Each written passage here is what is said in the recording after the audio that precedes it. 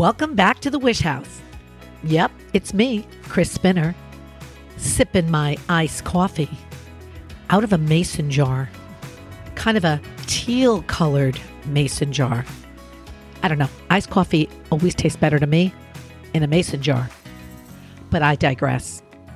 We're moving toward summer. It's Gemini season, my season, and in my humble opinion, the best season. And summer vibes means summer coffee, and I'm here for it. Well, enough about my coffee. What am I talking about today? Today I'm talking about social media. Think it only causes depression and discontent in the young? Well, I've got news for you. It's affecting our age group as well, ladies, and even more than you think. And do you know it may actually be contributing to the prevention of you living your best life? Well, thankfully for you, I'm here. I'm not going to let that happen. I'm going to save you from the peril. Now go put some more ice in your coffee and let's get to it.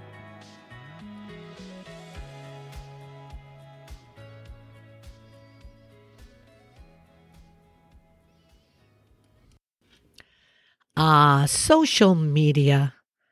It did start out so innocently, didn't it? I think I joined Facebook in 2009, 13 years ago. Can't believe 13 years ago. I was leery at first because it was online and you were supposed to post pictures of yourself or your family or tell things that you were interested in, what you were doing. And I was a little internet shy at the time. But friends convinced me it was all in fun. I should do it. It was kind of a MySpace for adults. And eventually it seemed rather harmless. So I dove in. So there are two things I remember about my beginning experience on Facebook. I remember spending time in the beginning playing these kind of games where you would design your own town or your own underwater world or farm. I have vague recollections of messaging friends that were part of this, and we would exchange little objects and pieces that would go in our towns. So that's my first recollection of being on social media, building imaginary towns. Now there's a mouthful. Little did I know what a metaphor that was for what was to come. But the other wonderful thing that occurred with Facebook was the reconnecting with friends I had lost touch with. Friends from my childhood, my high school, my college, and of course that's everyone's experience. Because prior to Facebook, life was just lived. And as we moved through our lives, we often lost touch with people. And then as the years moved forward, we found ourselves at a loss to find them again. So social media became the great reconnector. And for that, I'm grateful. So how did we go from building a town and reconnecting with our BFFs from high school to research that shows that social media is seriously contributing to the state of our mental health? Believe it or not, social media can contribute to anxiety, depression, and other mental health issues. And that's not just in the younger set. It can contribute to these things in middle age as well, because it can make us feel inadequate. It can make us feel not relevant. It can make us question our choices and leave us feeling like life is passing us by. And it's so interesting. It's such a dichotomy because social media is supposed to make us feel more social. It's supposed to make us feel more connected. But I think it's not triggering the happy portion of our brain. So think about it. What on social media is making you feel happy? What on social media is contributing to your everyday life in a really positive manner? I bet you can count those experiences on one hand. So let's talk about what it's really doing to you from my perspective. A little Chris-losophy, if you will. I'm on social media a lot because I'm a person who's creating content, who is sharing information and entertainment online, having to spend significant time on social media because in today's world, that's where we're at. It's like the field of dreams. If you build it, they will come. And that's where people come. That's where the audience begins.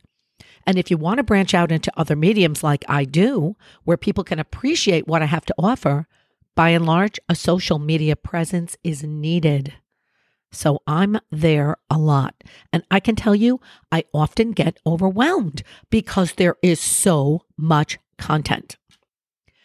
Sometimes when we're on the social sites, whether it be Instagram, TikTok, Facebook, and we take in so much information and we see so many people doing so many things and we see so many different shapes of bodies and different best lives being led, which is all imaginary anyway, it starts to make us feel overwhelmed. It starts to make us feel like we can't even get off the couch. It hits that sensitive nerve that makes us feel like we're never going to be good enough. We're never going to make the grade. You start thinking, what have I accomplished? Followed by a frenzied thought that I need to show that I have something going on. We start to feel breathless in our quest to be recognized, to be relevant. We want to matter. 13 years ago, I mattered to the people in my world, and the people in my world mattered to me, and I never gave it another thought. But social media has made that not enough. Everyone's running their own little mini TV show. We're all really living our own keeping up with the Kardashians, but we can't seem to keep up with ourselves. We're freaking the hell out and coming away from the screen feeling less than, even though we just put up a more than post. Talk about an imaginary town. And it's not your fault. You don't even see it coming. The feelings of inadequacy and irrelevancy are in your subconscious. So much of it's stuff you don't even know is there. So many old triggers rising to the surface. So much stuff you haven't even gotten around to working on yet, or better still, stuff you didn't even know you needed work on. You have to understand everybody's posting the highlight reels. The gals that are keeping it real are far and few between, and that's unfortunate because we could do well, ladies, to be honest. We could do well, ladies, to get on there and instead of posting the video of our puppy joyfully romping in the kitchen and making other people think that you're having your leisurely cup of coffee by your beautiful window on a spring day, living your best life, you could caption that video with the backstory, something like this. Listen, I just got off the phone with the accountant telling me that I'm getting half as much money back from taxes as I originally thought. And now I can't take the kids to Disney. And I'm seriously sad and disappointed. So I grabbed this cup of coffee and I looked over at my puppy and he made me smile. And I wanted you to see some of the cuteness that's pulling me out of my upset mode. Oh my God, if we could do that, we would be lifting each other up on a daily basis. But we're not. Social media has turned into the popular girls' table in middle school. All we see is the imaginary town. Content is screaming out at us. Look at me. Look at me. My life is going so well. My house is better than yours. My partner is better than yours. My kids do nothing but win awards and my lifestyle is so experiential. I'm on vacation. I'm at restaurants. I'm at the clubs. I'm having so much fun no matter where I am. I have absolutely no problems and you should be living a life like me. Come on. You know it's true. That's how businesses get you to buy what they have to sell. It's smart marketing. And so we do the same. You and I have turned our lives into our own business, into our own cottage industry, into our own brand. But here's the twist. See, it doesn't start out with the intention of posting to deceive others, or to tell a story that's not fully true in order to make someone else feel less than.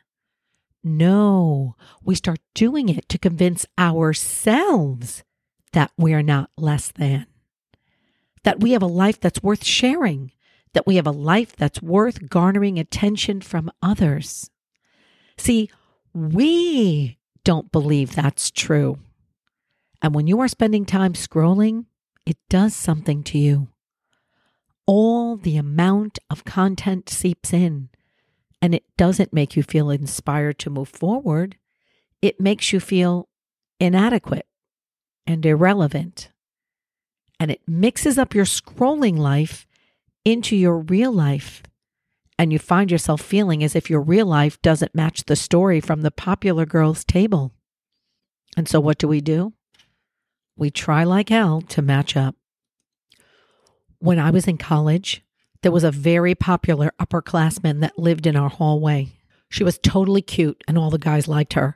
And she always wore a gold lame ribbon in her hair to tie up her ponytail. And we were all totally jealous. So one day we went to the store and we all bought gold lame ribbons to put in our hair. You know, we still laugh about it to this day because I can't believe we all went out to buy gold lame ribbons thinking that if we just put these in our hair, all the guys that liked her were going to like us. Like seriously, that was our strategy.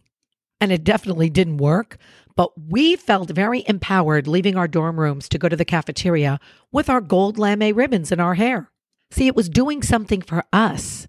While we had the gold ribbon in our hair, we really thought we were cool. We really thought we were something else. We were able to convince ourselves that we were the girls that all the guys wanted to be with. But it was short-lived because then we would go back to our dorms and we would go to sleep. And when we were in our own private moments, at least I would think, nobody likes me the way they like her. I don't look like her. I'm not that sophisticated. I'm not that cool.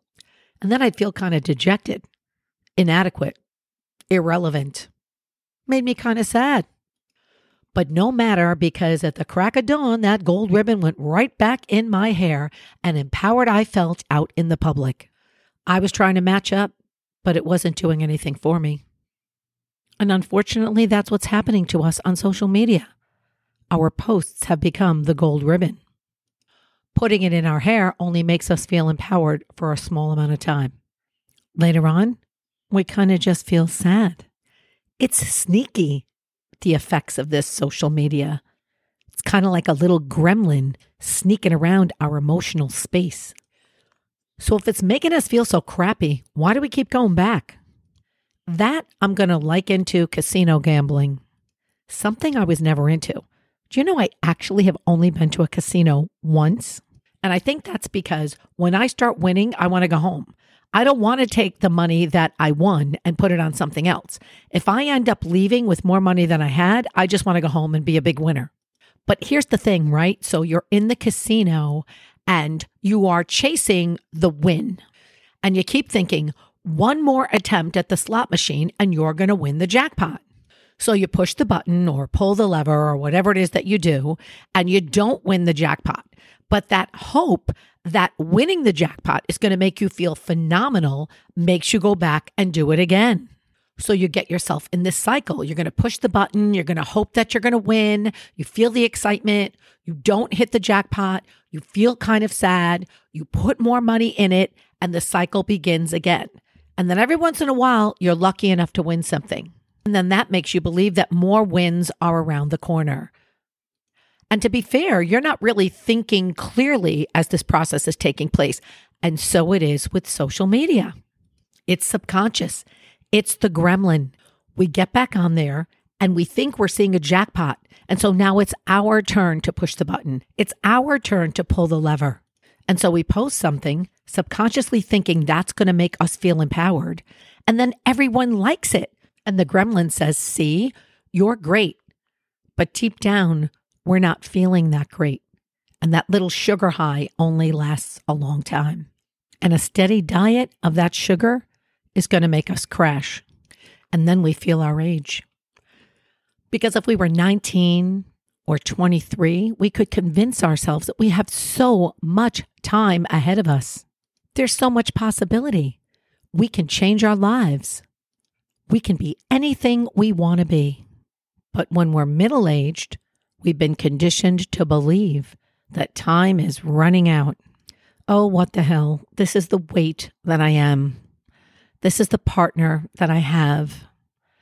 These are the problems with my house that I have and the lack of money to fix them. Writing that blog is for the young and painting that picture is for the young. Here I am, my inadequate and irrelevant self. I think I'll post some pictures of when I was 22 to remind everybody that once I was a looker. Once I was a dish. Once I was the cat's meow back in the day when I had possibility. Back in the day when I was somewhat adequate and relevant. But no. See, that's why I'm here. To remind you of the mess you left when you went away. I'm digressing. Everything's a song cue. But yeah, I'm here to remind you, oh my God, you are relevant. Oh my God, you are adequate. I'm going to take my age. Oh my God, you're almost 64. Do you know what you have seen? Do you know what you have lived through? Do you know how wise and wonderful you are? Do you know how rich and messy and joy-filled your life has been up to this point? Do you remember all of the hardships that you've endured? All of the mountains you've climbed? All of the things that you've survived? Do you know all of the wonderful impact that you've made on others throughout your whole 64 years of life? Do you know that's what makes you sexy? That's what makes you sophisticated? That's what makes you sassy? Do you really want to be 22 years old again? Because I got to tell you, I don't. I'd rather live forever, of course, in a healthy state, than go back to when I was 22. What the hell did she know? As I always say, life is an open field, and we can fluidly move around that whole open space.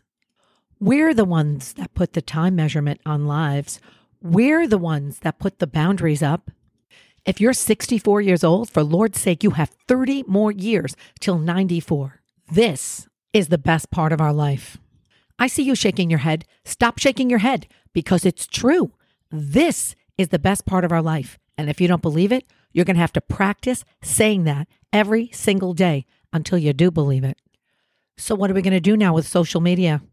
Are we going to go on there and air our dirty laundry? Nah, I'm not suggesting that. But let's start approaching it twofold. Think about your own life. With all its sham, drudgery, and broken dreams, it's still a beautiful life. It's still a beautiful world. And everybody else's life has sham, drudgery, and broken dreams as well. So stop thinking everything that you see and everything that you read is real. Stop thinking that every wrinkle cream that you see advertised on your feed is going to turn back the clock. Just like every shout out to a husband doesn't make him Mike Brady, and every house with an idyllic fireplace in the living room doesn't mean there's not a toilet leaking a few inches away. Cynical? No. Reality? Yes. And I contend that the best stuff is found in reality. And ladies, it's the place where we can lift each other up. I did say twofold. So number one, we just remembered that all that glitters is not gold. And now it's our turn to check our own posts. Check in with yourself. Are you posting to make yourself feel better? And if the answer is yes, don't post. There are so many other ways to make yourself feel better. Start by simply asking yourself, what was it that you wanted to heal by that post? And do the healing in another way. Get to the bottom of it. Be gentle on yourself. I'm helping you to switch up your attitude here. That ain't going to happen overnight. Whatever you put out there for everybody else to see, when you walk away, make sure it makes you feel genuinely and authentically good. And take a break from social media periodically. It's not going to hurt you to stay away for a couple of days. It helps to tune out the noise. And when you're spending time in your real, present world, right here, right now, the life without thumbs up and hearts on everything that we do, you're going to actually feel the shift in your body, the shift in your mind, the shift in your emotional space. And I guarantee you, it's going to be a great one. Now go finish your coffee. The ice is melting. And when the music drifts off on this podcast, think to yourself, I am adequate. I am relevant. I am enough. Take the gold ribbon out of your hair and believe it. See you next time.